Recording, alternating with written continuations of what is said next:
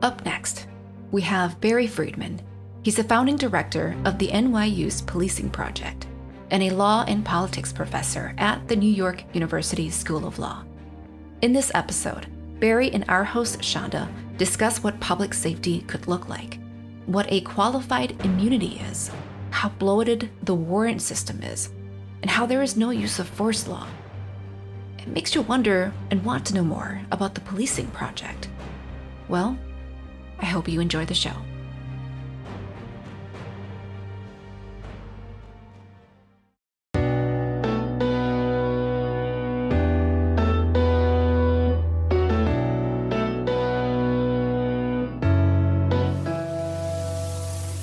I talked to Jelani Cobb, and we were discussing sort of the implications of the viral videos of, George Floyd and Philando Castile and all of the murders that have happened that go viral. And while there is sort of, I don't even know if you want to call it public benefit to the movement of making policing better, we don't know what the implications will be, particularly on our young people that are witnessing this, because I know I feel it. And do you think that we'll have to think about what mental health services mean, or what support services mean, or the implications of this in this field that we're working in? I actually have had an unexpected front row seat on the impact that it has on younger folks. So this semester, I taught criminal procedure to first-year law students, and I labored hard to get that course put into the first-year curriculum. And I had about 25 students, and it has been a semester unlike any in the 30 years I've taught the course. The anger and trauma and frustration in those students at times made it almost difficult to focus on the legal material because they were overwhelmed by what was going on in the world and what wasn't going on in response to it. And so it was a very profound taste for me of how impactful this was for younger folks, and even thinking about what their careers should be. I mean, just to give you one example, many of them had thought to be public defenders, but they've worried that that's just putting them into a system that at some level seems deeply corrupt, and that maybe they shouldn't participate. So, I think you are right that there's this whole generation that is just being deeply affected by this, and who knows where that leads. Mm-hmm. I've had to talk to my sons in particular, but I have been saying that the narrative is always having the talk with your sons, and it really should be having a talk with your kids, because we know that there's growing violence against our young women.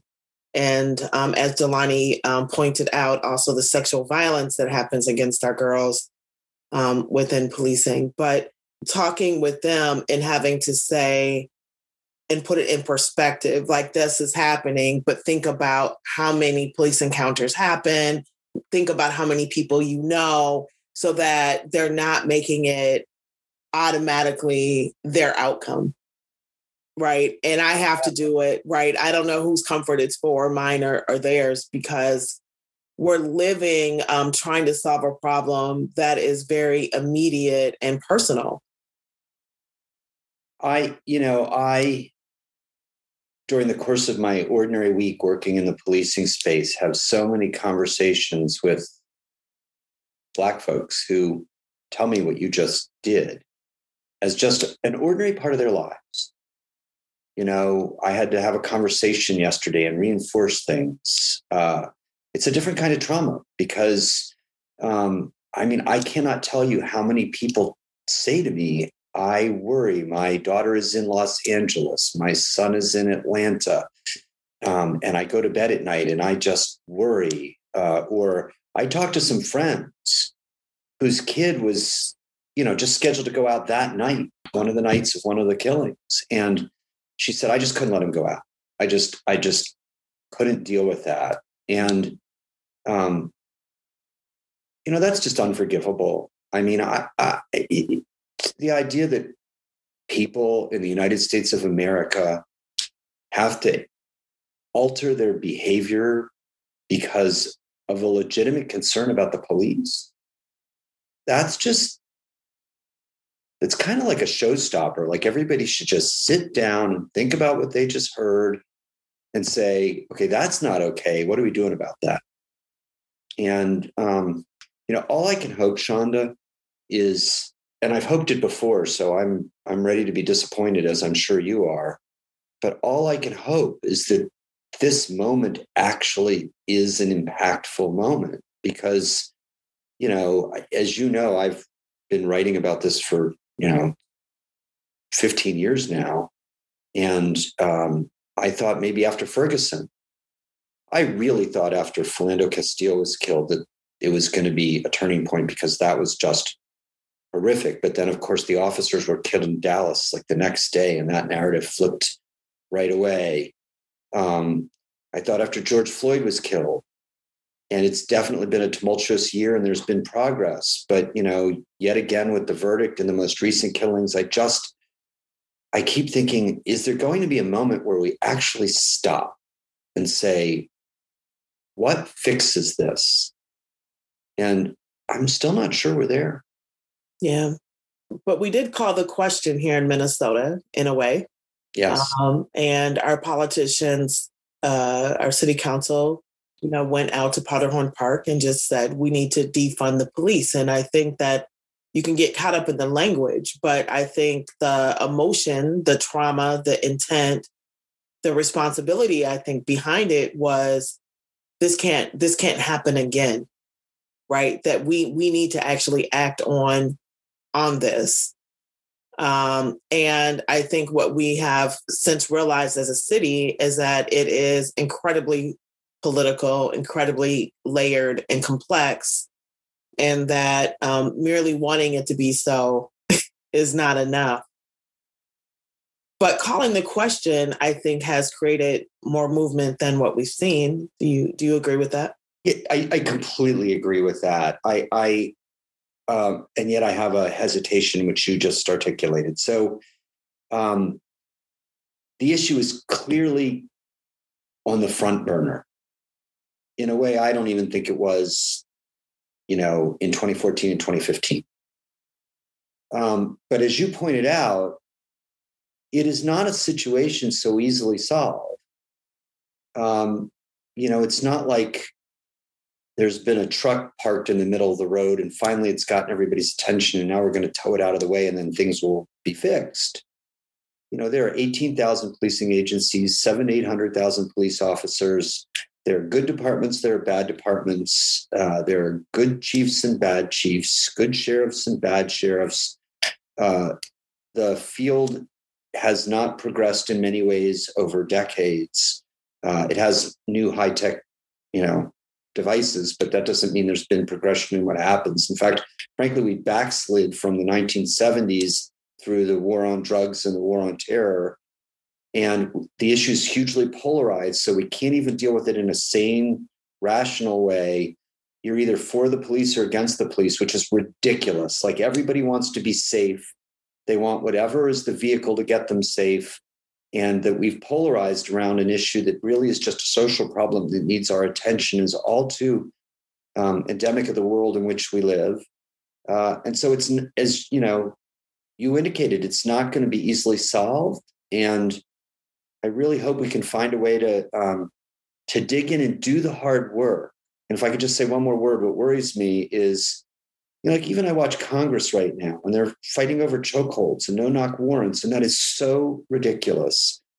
The use of force far transcends chokeholds. The use of police procedures, no-knock warrants are such a tiny part of it. And so it's a big, complicated problem, and I'm just really worried that we're not going to treat it as such and address it that way.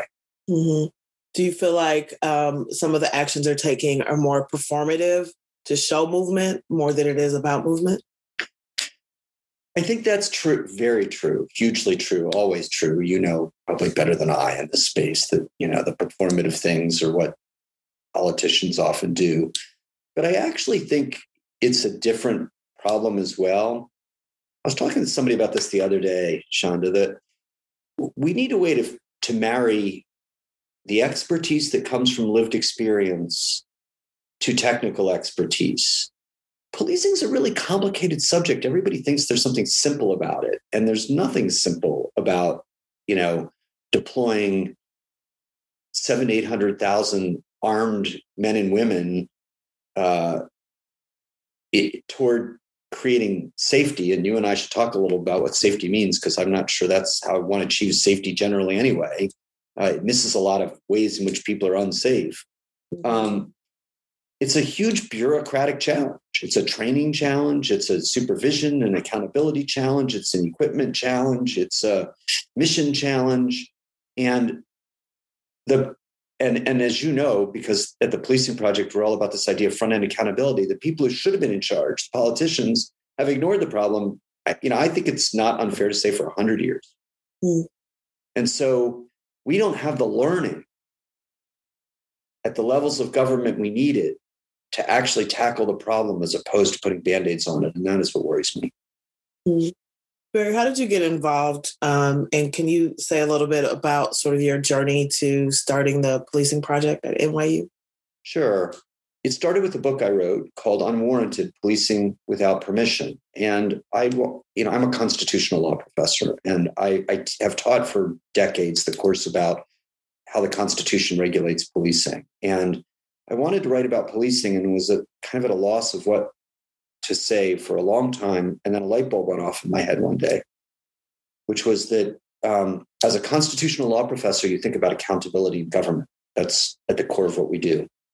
And I realized this very strange thing, which is that when we talk about accountability in policing, to this very day, what people mostly mean is that something's gone wrong and we want to hold somebody responsible.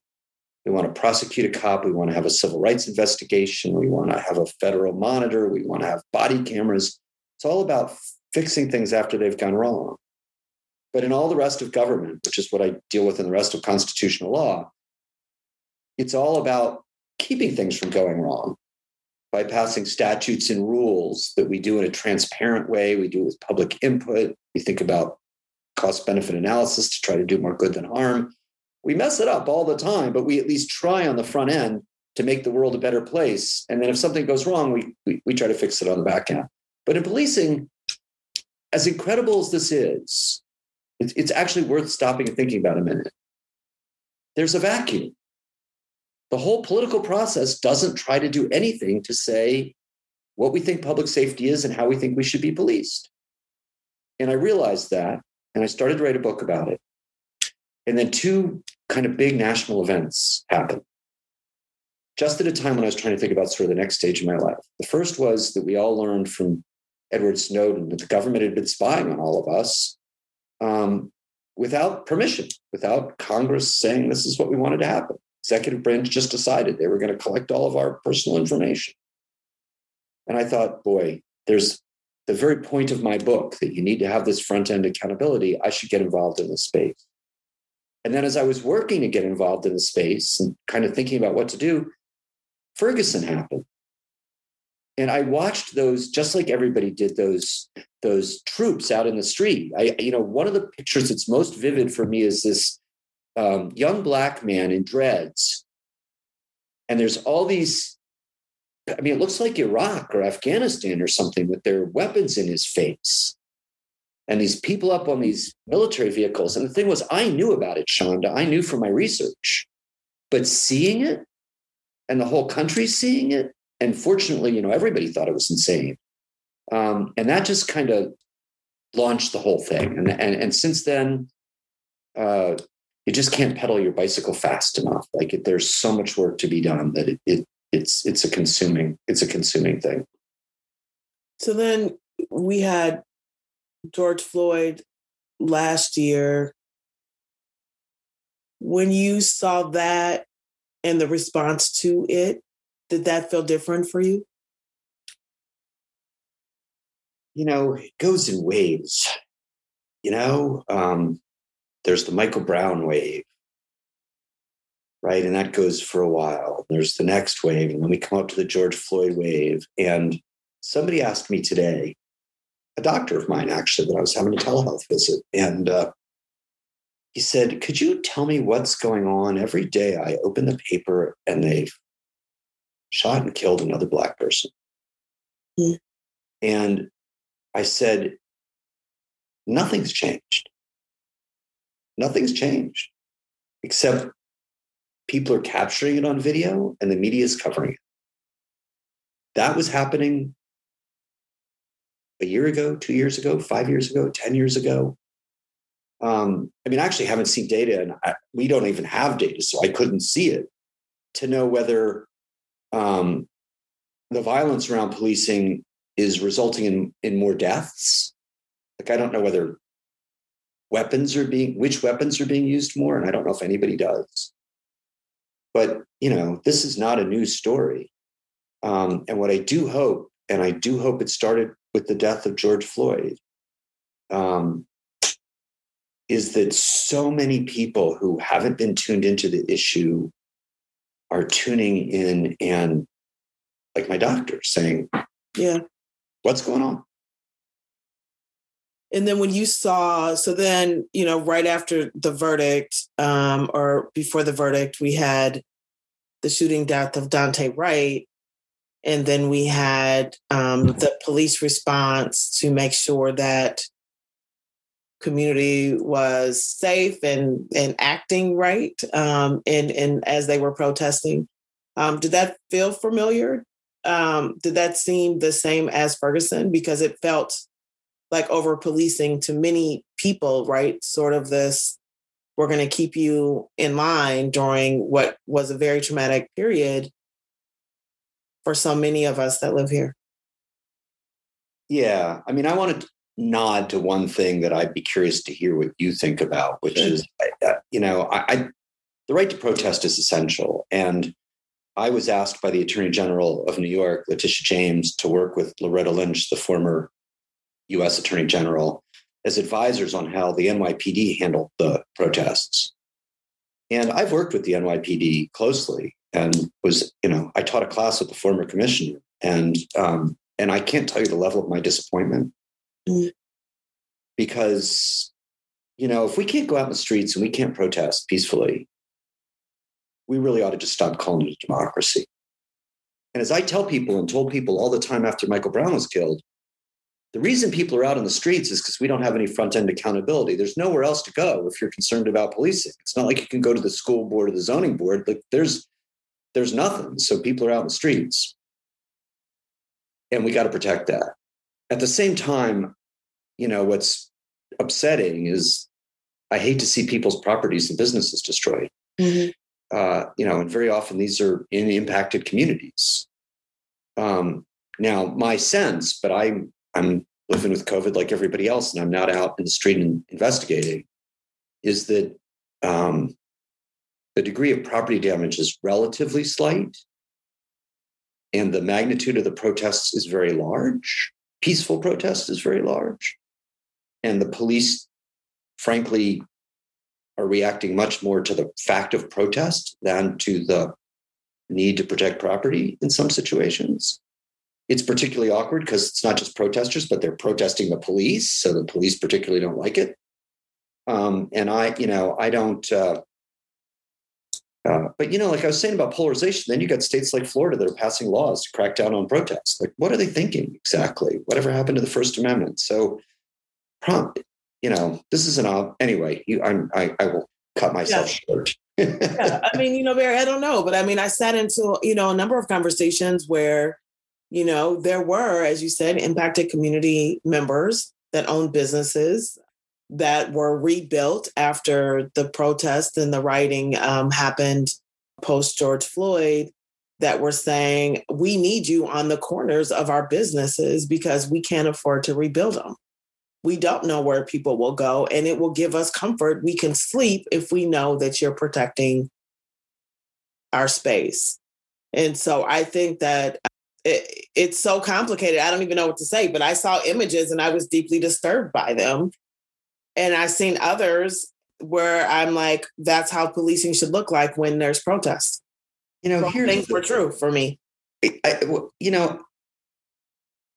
wish more people were like you. And that's the word that's stuck in my head. I can't remember if I used it a minute ago or it was just stuck in my head, was riven. Like, we're riven by politics with these things, and it's kept us from being sane.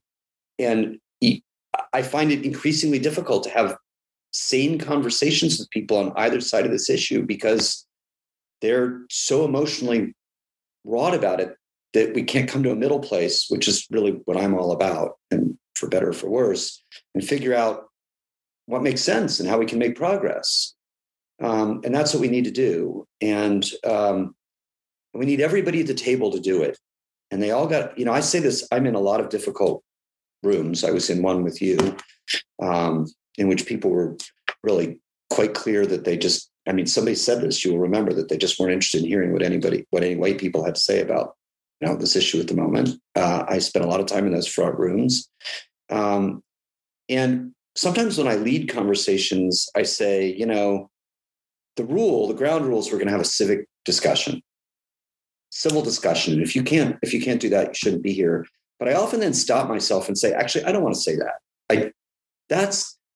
That's true. That's the baseline. But what I really want to say from my heart is, or ask is, have you come to learn? Have you come to listen and learn? Because everybody in the room has a viewpoint. Mm-hmm. But there's no value to having a viewpoint if the other people in the room aren't really ready to try to hear it and learn from it. And so the conversations I want to be in are the ones where people from different perspectives can say, I'm here in good faith, I have my views, but I actually have come to learn and grow.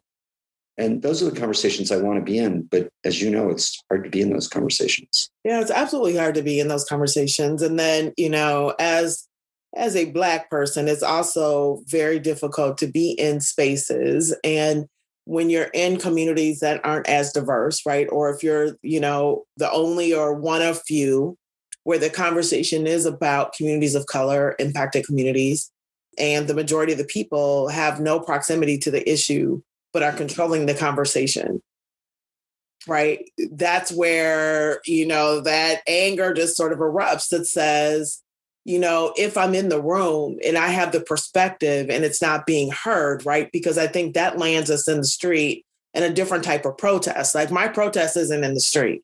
I have a different sort of way that I exercise my protesting, right? And how I do my work. But,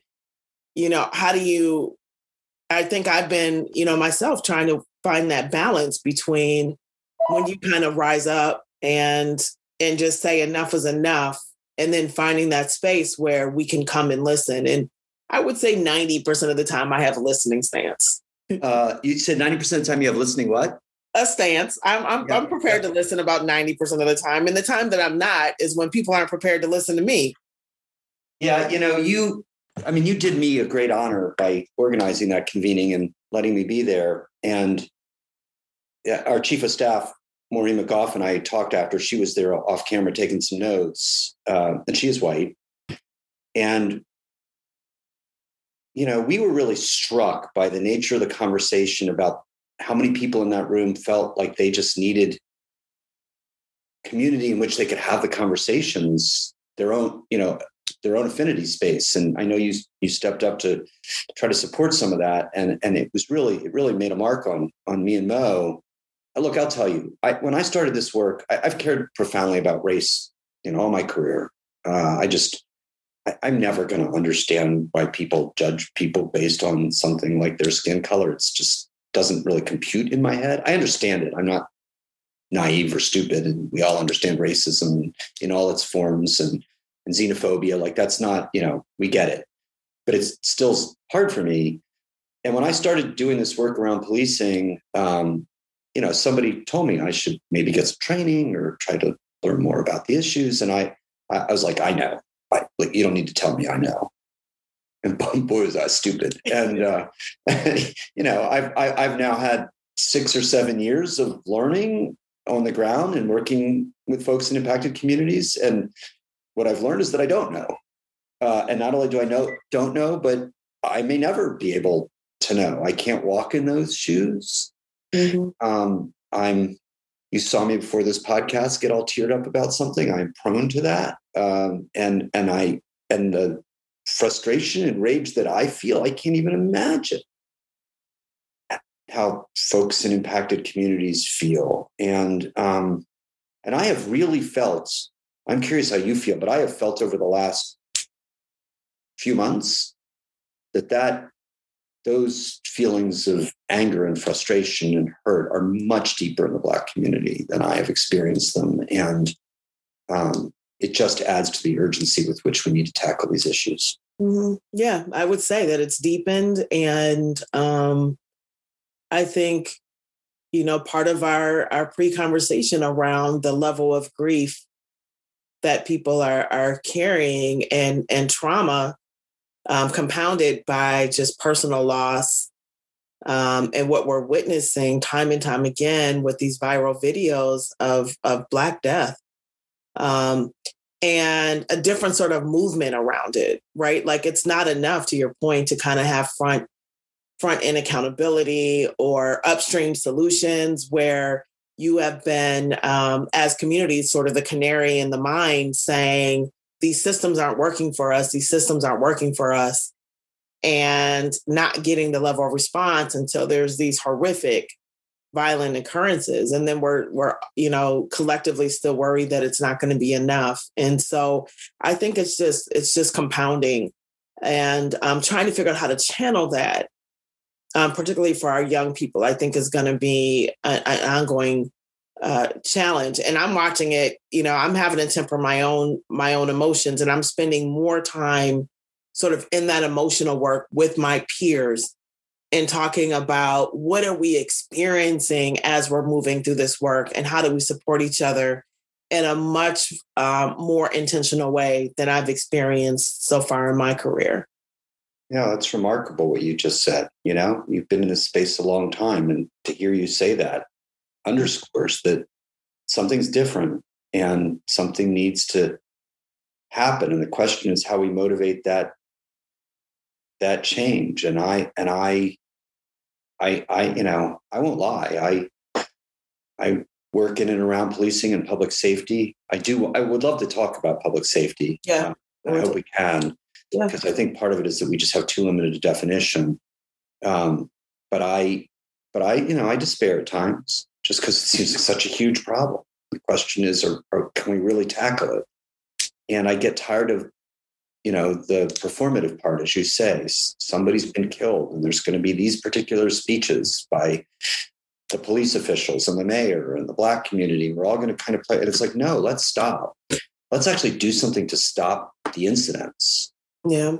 Let's talk about public safety and then, you said that you think that we all sort of understand sort of race better and racism and all of that. And I would like to believe that's true, but we saw Tim Scott get up there and talk about there's no racism in America or whatever he said. And we know that people feel this way, and we've seen this play out in public debate. And it shows up, I think, around policing where people have some experience. But I do, and I've listened to and read some of your work where ultimately I think we are all talking about probably ending in the same place with maybe different language and different approaches, which is that we want police to show up and keep our community safe, right? And that if we have someone in our family suffering from mental health issues, we want to have a proper response, that we might be entering this debate in a different way. But I guess the question of what is safety, and you said you don't know if we defined it. Have we defined what we think public safety is? You were asking me about my journey. It's funny, or not funny, but it's profound, is that I went into this as a lawyer, and I looked at the ill effects of policing, stops and frisks, shootings, uses of force, surveillance, which is a really big problem that we're not paying nearly enough attention to. And as a lawyer, I thought, we got to tackle those, let's call them collateral effects of policing. And then I started to work in policing, worked with impacted communities, rode around in police cars, spent time in headquarters. and realized that I'd completely misunderstood the problem. Completely misunderstood the problem at two different levels. First, as a society, we talk about safety. I mean, politicians talk about public safety all the time. And what they mean is protecting people from third-party violence. But in impacted communities, that's on the list, along with food, housing, healthcare, opportunity, education, transportation, jobs. And if we really want to be a safe and healthy community, we need to look 360 at all of that. Mm-hmm. And then with policing itself, I realized I'd misunderstood the problem because, I thought, well, police are out there doing all this good work, but then they did some bad stuff and we got to get rid of the bad stuff. And what I started to understand is when you get what police are actually asked to do all day long, there's a complete mismatch between that and how we train them. I mean, a complete mismatch. And I've looked at training curricula and tried to make pie charts about, how much time is spent on what. And besides the learning to work the radio and how the department works and the kind of basic, here's your new job, it's two things. It's force, how to use force responsibly or not, and how to enforce the law. But you know what cops get called for? I'll tell you what they get called for. They get called because people are having animal problems, cats in trees, barking dogs. They get called because neighbors are beefing about music. They get called because there's a domestic argument. They get called because there's a traffic jam in front of the school. Nobody's dealing with it. They get called because there's somebody in mental health crisis. They get called to this litany of things, almost every single one of which is not going to be solved with force and law. Mm-hmm. It's going to be solved with dispute resolution skills. It's going to be solved with a capability of diagnosing social services needs. It's going to be solved with the ability to deal with people in emotional crisis. It's going to be solved with some basic EMS skills. It's going to be solved with forensics training. So, we always say, well, we need the cops for violent crime. They almost never show up when a crime is in progress. What we really need are victim services and forensics, crime scene work. And we don't train police to do any of that. It is astonishing to me. And if we could all just hear what I said and take it, incorporate it, and think from that perspective about what to do with public safety and policing, we can start on the really hard work of rethinking how we make communities safe. Right. And so you're talking about sort of a social service infrastructure, right, of services that go along with policing to create public safety. And so, I've heard you and talk about this, and I've thought about one of the things about Minnesota is that they talk about it's the land of 10,000 lakes. We often talk about it's also the land of 10,000 nonprofits. So, we've talked about this a little bit in our project to say, okay, there's so many nonprofits here. There's an infrastructure here. There's resources here, right? We're one of the most charitable cities in the country with this very rich nonprofit and philanthropic sort of community. What does this mean for that? Does it mean that we've designed the ecosystem incorrectly to support the needs of community that doesn't lead to public safety? Yeah. And that we should be thinking about this outside of MPD? Well, definitely that. I was on a convening that we held after George Floyd was killed, and when people were talking about defunding the police. We held one convening that you were at with advocates and activists and health, public health professionals, which we tried to replicate as in our little convening that was, by the way, awesome. I was so glad to have been there in Minneapolis, though I wasn't in Minneapolis. I was on Zoom. And I travel around the world on Zoom. And then we held one with police and talked about whether there was any common vocabulary. And at that, a chief of a very large agency in this country right now said, we need an umbrella. We need some kind of agency for public safety, and we're just one part of that agency. And we're kind of the force part of the agency and some other stuff, but it needs to be under an umbrella. And it's funny, I've wrote this really long law review article, because that's what law professors do, is write these articles that nobody reads. And at the end of my very long law review article, I say mayors need to think about their offices. They always have somebody who's in charge of public safety, and that means the police.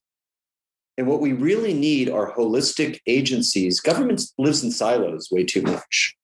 We need a holistic agency that looks at the needs of people from a 360 perspective and says, how do we deal with this? I'll give you an example. I can't tell you how many times cops will say, we get called to that address all the time. We get called to that address all the time. Well, why do you get called to that address all the time? Because there's a social problem at that address. Whatever it is, I could name 10 things easily, and it never gets solved. The police just come, they quiet it down at that moment, they do something, and then they leave, and the problem's still there. It's expensive to keep sending the police to that address. It's expensive to have the social cost of a problem that never gets solved. So let's solve it. And that is going to take a reconfiguration of government agencies, private not-for-profits, and police, in a very reimagined way. That's going to be hard work. But if we really want to make the world a better place, that's the work to do. Barry, how does data sharing factor into our ability to do that?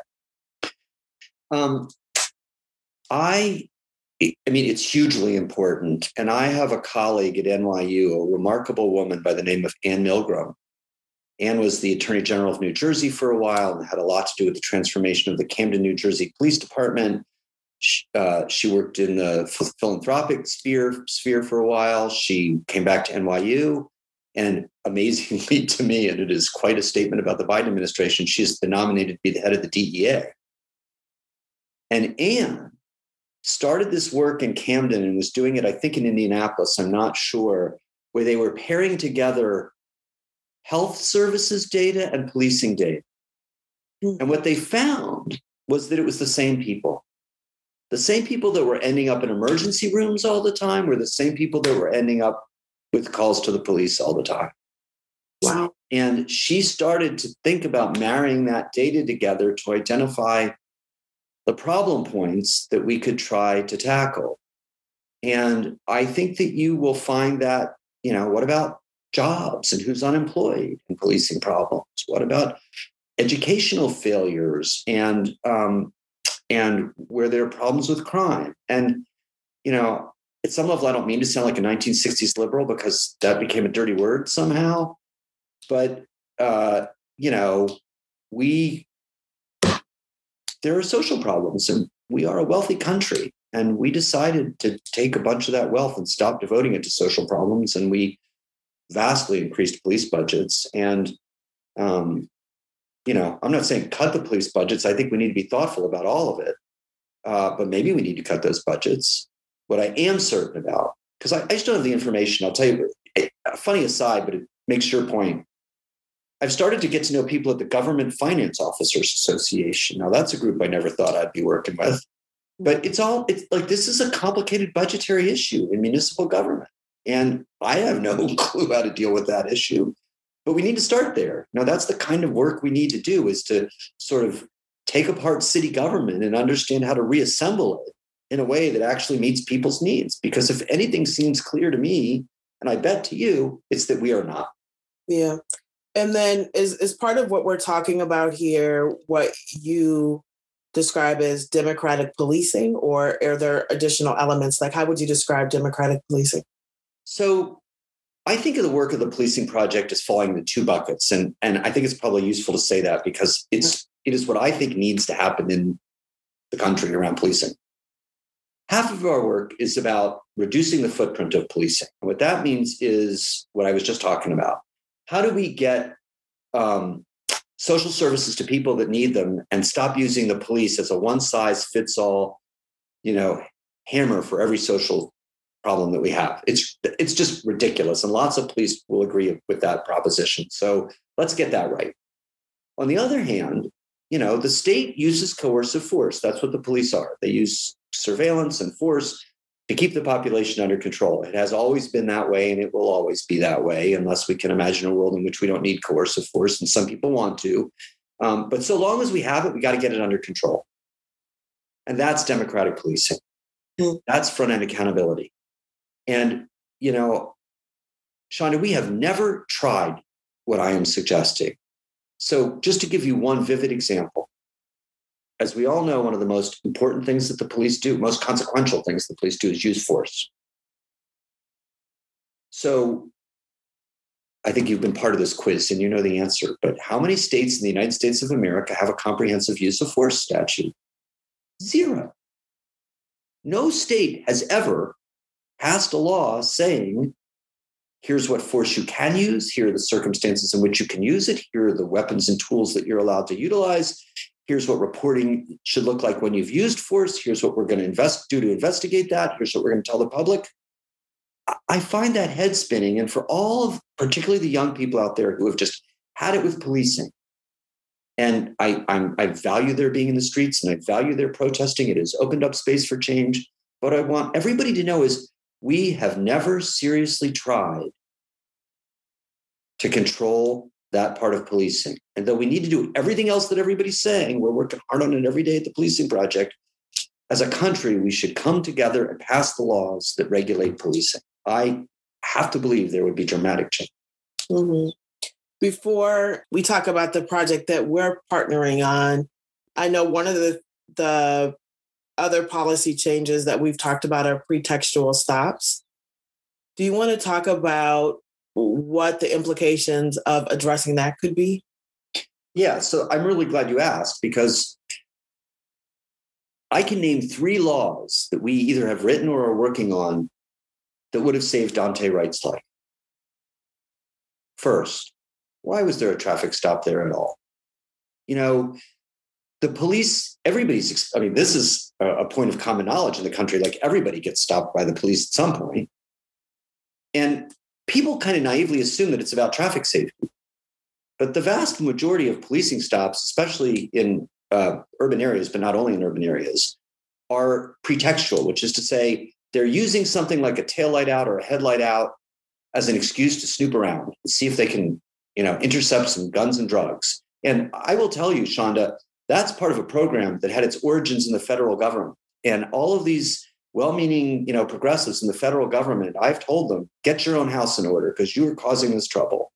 And so we should have a law that says you don't stop people for BS stuff. Like we don't take an armed person in the middle of the night and go up to somebody about some BS thing that isn't a crime. Like, so your headlight went out. It's a bulb. They go out. Mm-hmm. Second, there's a warrant. There are warrants out. Some weren't mailed to him. Some were for serious or not serious stuff. We have a bloated warrant system. And one of the reasons that the cops stop people is to see if they can get them on a warrant, because then they can arrest them and search them. A lot of these warrants are for just total BS. A lot of them are out of date. A lot of them should have been cleared out of the system. A lot of them are for like parking tickets you couldn't afford to pay. And so now you're going to go to jail. So we got to fix the warrant system. We're working on that law. And finally, under our use of force law, which is on our website right now, I don't care whether she meant to pull out a taser or a pistol. Neither one of them would have been okay, because everybody knew who he was at that point. They'd run the tags. If he's going to run on a misdemeanor, let him run. I mean, you know where he is if you need to find him. It's a fraught moment. Like, just let it calm down. Let's not endanger, frankly, him. He's dead. The officers who could have ended up dead, careers ruined. I mean, it's 3 laws to prevent what I really view as insanity. Sorry, I'm a little impassioned, but I'm angry and I'm frustrated. Yeah. And do you, because I'm hearing more about it. So the other one is around qualified immunity. And what are your thoughts on qualified immunity? That's a complicated issue. And everybody thinks there's a simple solution to it. And I'm not opposed to just trying a simple solution and seeing what works, which is, sure, if you want to end qualified immunity. So the way it works is there's a bunch of rules for how the cops are supposed to behave, many of which are in the Constitution or are interpretations of the Constitution. And if the police do something and somebody sues them, the question you ask is, well, did it violate the Constitution? But the Supreme Court has put a cushion around the Constitution to protect cops. So even if they violated the Constitution, and this is the most, I almost can't get these words out of my mouth and think that I'm a sane person, unless there was a federal court decision saying exactly that you can't do that, the cops aren't liable. And so everybody wants to end that so that the cops are liable. But what you have to understand is, okay, so the cops are liable. You think that means they're going to pay a lot of money. Well, you're wrong. You don't understand. Because first of all, they're usually indemnified. There's insurance. The city indemnifies them. They don't pay. So here we are again, focusing all our energy on a phrase, qualified immunity, thinking we're going to fix things, and nothing's going to change. And I, the other day, said to a former police chief, well, but we need a bite. At least when the cops do really bad stuff, that whether it's $2,000, $5,000, $10,000, $20,000, there should be some cap that's their money. And he said, you know what's going to happen? The union's just going to collect a big pot of money, and then they're going to pay that. So we need to stop having facile solutions and think through the problems. And the real problem at the bottom of this, there should be liability, but what we should understand is that when an officer does something wrong, the department should pay, the city should pay, and the taxpayers should know that they're paying for this bad stuff that accomplished nothing good and is costing them big tax dollars that could be spent otherwise. And we need a system, a feedback loop to make that clear. And people aren't talking about that. For the last few minutes that we have, can we talk about our project? We can. And I am so happy to be working with you. I cannot even tell you. I am thrilled about it. The circumstances have led us here.